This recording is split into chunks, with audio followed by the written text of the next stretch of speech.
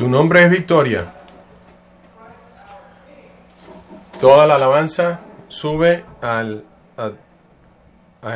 Jesús nuestro Rey. Y esta es la parte de la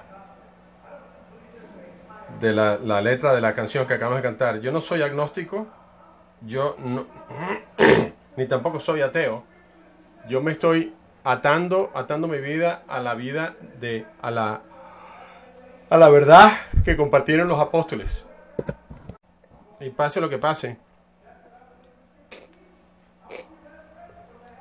yo creo en que voy a ser resucitado de entre las cenizas.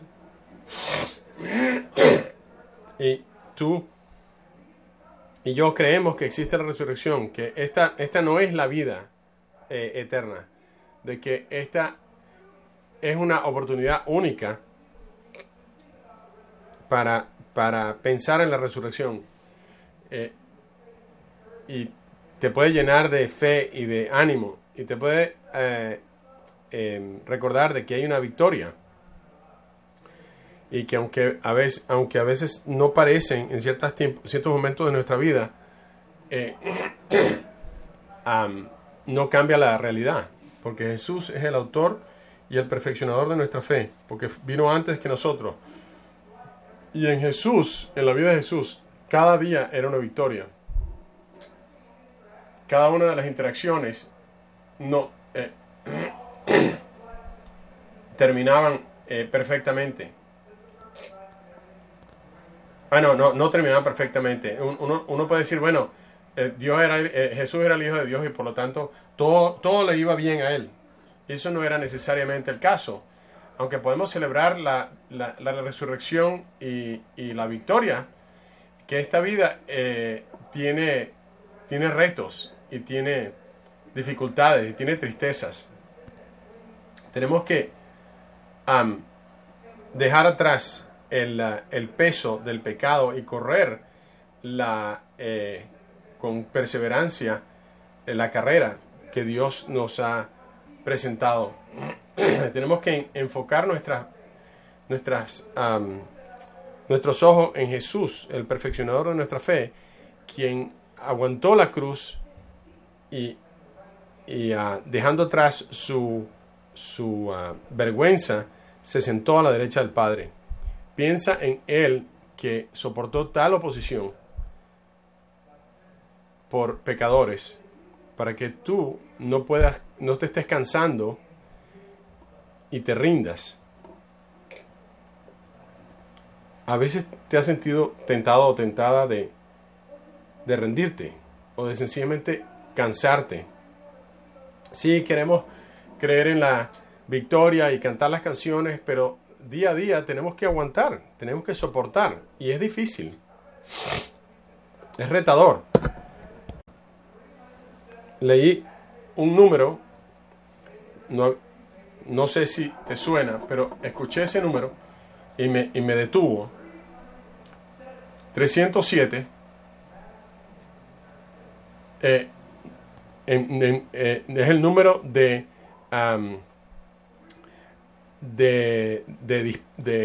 muertes por disparos, de incidentes de disparos fatales en Estados Unidos en 2018. 307. Y estos son de varias personas, de más de 4, donde más de 4 personas han muerto. Y ok, yo estoy haciendo comunión, yo no me voy a poner a hacer no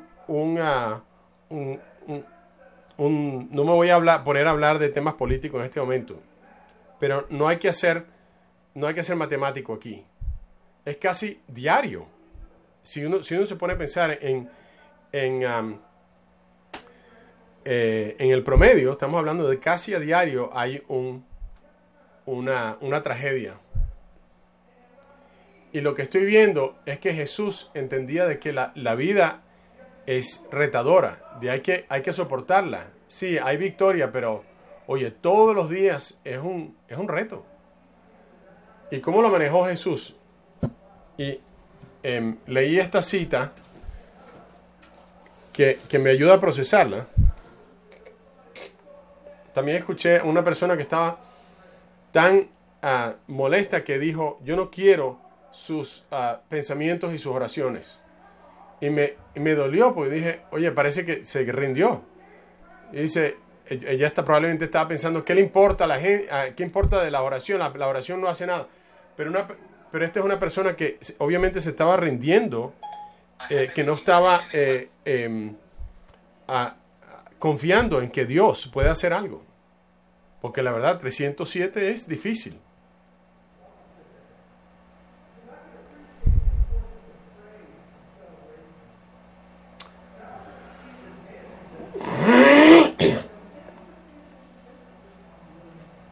Una persona dijo, esta es la cita que leí. La gente menosprecia el valor de lamentar, porque el sufrimiento es parte de todos los días. Y la inhabilidad de llorar, de llorarle a Dios, de clamarlo, es una demostración de espiritualidad superficial.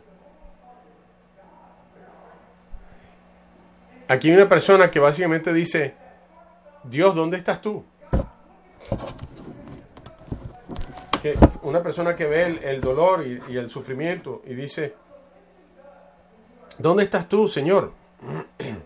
Pero para el cristiano, el lamentar nos mantiene enfocados en Dios. Porque muchos de nosotros podemos o desconectarnos o rendirnos y entonces y ponernos a pensar de que las oraciones no importan, que cuál es el punto, cuál es no tienen sentido. Pero a nosotros nos toca lamentar el estado del mundo. La gente está siendo asesinada, muerta individualmente y en grupos, y ese es el estado en que estamos en el mundo.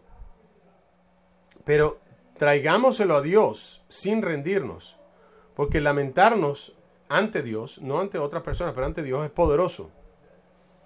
Si estamos hablando de oración,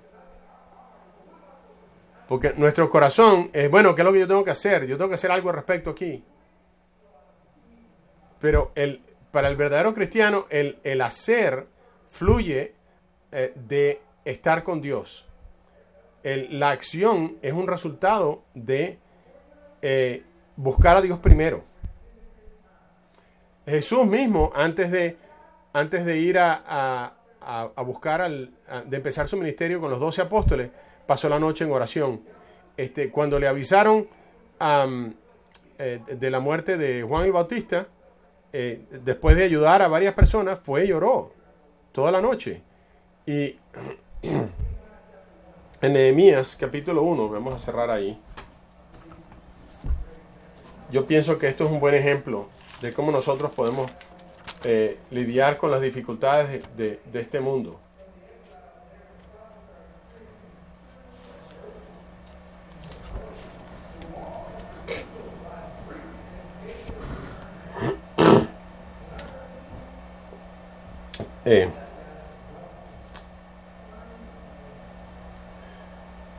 Ellos me respondieron, los que se libraron del desierto y se quedaron en la provincia están enfrentando una gran calamidad y humillación. La muralla de Jerusalén sigue derribada con sus puertas consumidas por el fuego.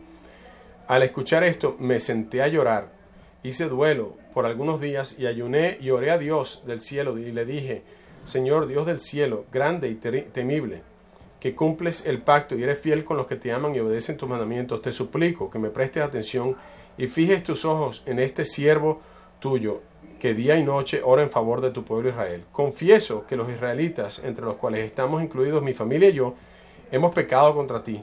Te hemos ofendido y nos hemos corrompido mucho. Hemos desobedecido los mandamientos y preceptos y decretos que tú mismo nos diste a través de tu siervo Moisés. Yo aprecio que alguien aquí está siendo honesto. El problema no es solamente allá afuera en el mundo, el problema es conmigo también. Esos 307 ¿cómo se dice? Tragedias donde alguien ha disparado a varias personas. Sí, hay personas individuales que son culpables de ello, pero también está el mal que está detrás de esos incidentes. Y nosotros como cristianos nos toca lamentar el estado del mundo y traer ese lamento a Dios. Y sí, si tenemos la oportunidad de hacer algo al respecto, pues también nos toca, pero no sin antes presentárselo a Dios y pedirle a Dios que nos dé el poder y la sabiduría y el corazón y la compasión para hacer algo al respecto. Esto no es un tema de estar quejándose todo el tiempo. Esto es de reconocer la situación en la que está el mundo. Y nosotros tenemos que traérselo a Dios y confiar que de alguna manera vamos a poder ser resurrectos de las cenizas de este mundo. Vamos a traérselo a Dios ahora. Señor, venimos ante ti. Nos duele la situación en la que está el mundo hoy en día, de que día a día hay tantos corazones rotos, tantas injusticias, tanta crueldad, y no tenemos las respuestas para todo esto. Pero sabemos que tú conoces al ser humano y sabemos que tú sabes y conoces muy bien el sufrimiento, porque a través de Jesús toda su vida lo sintió. Y vamos a confiar en ti y no en los políticos y no en los científicos necesariamente, pero en ti. Gracias por Jesús. Gracias porque Él fue el único que pudo reparar el problema del pecado. Y que hoy podemos tomar la copa y el pan y celebrar quién tú eres y cómo tú nos salvas de lo que es tan destructor y tan lamentable en este mundo. Te oramos en nombre de Jesús. Amén.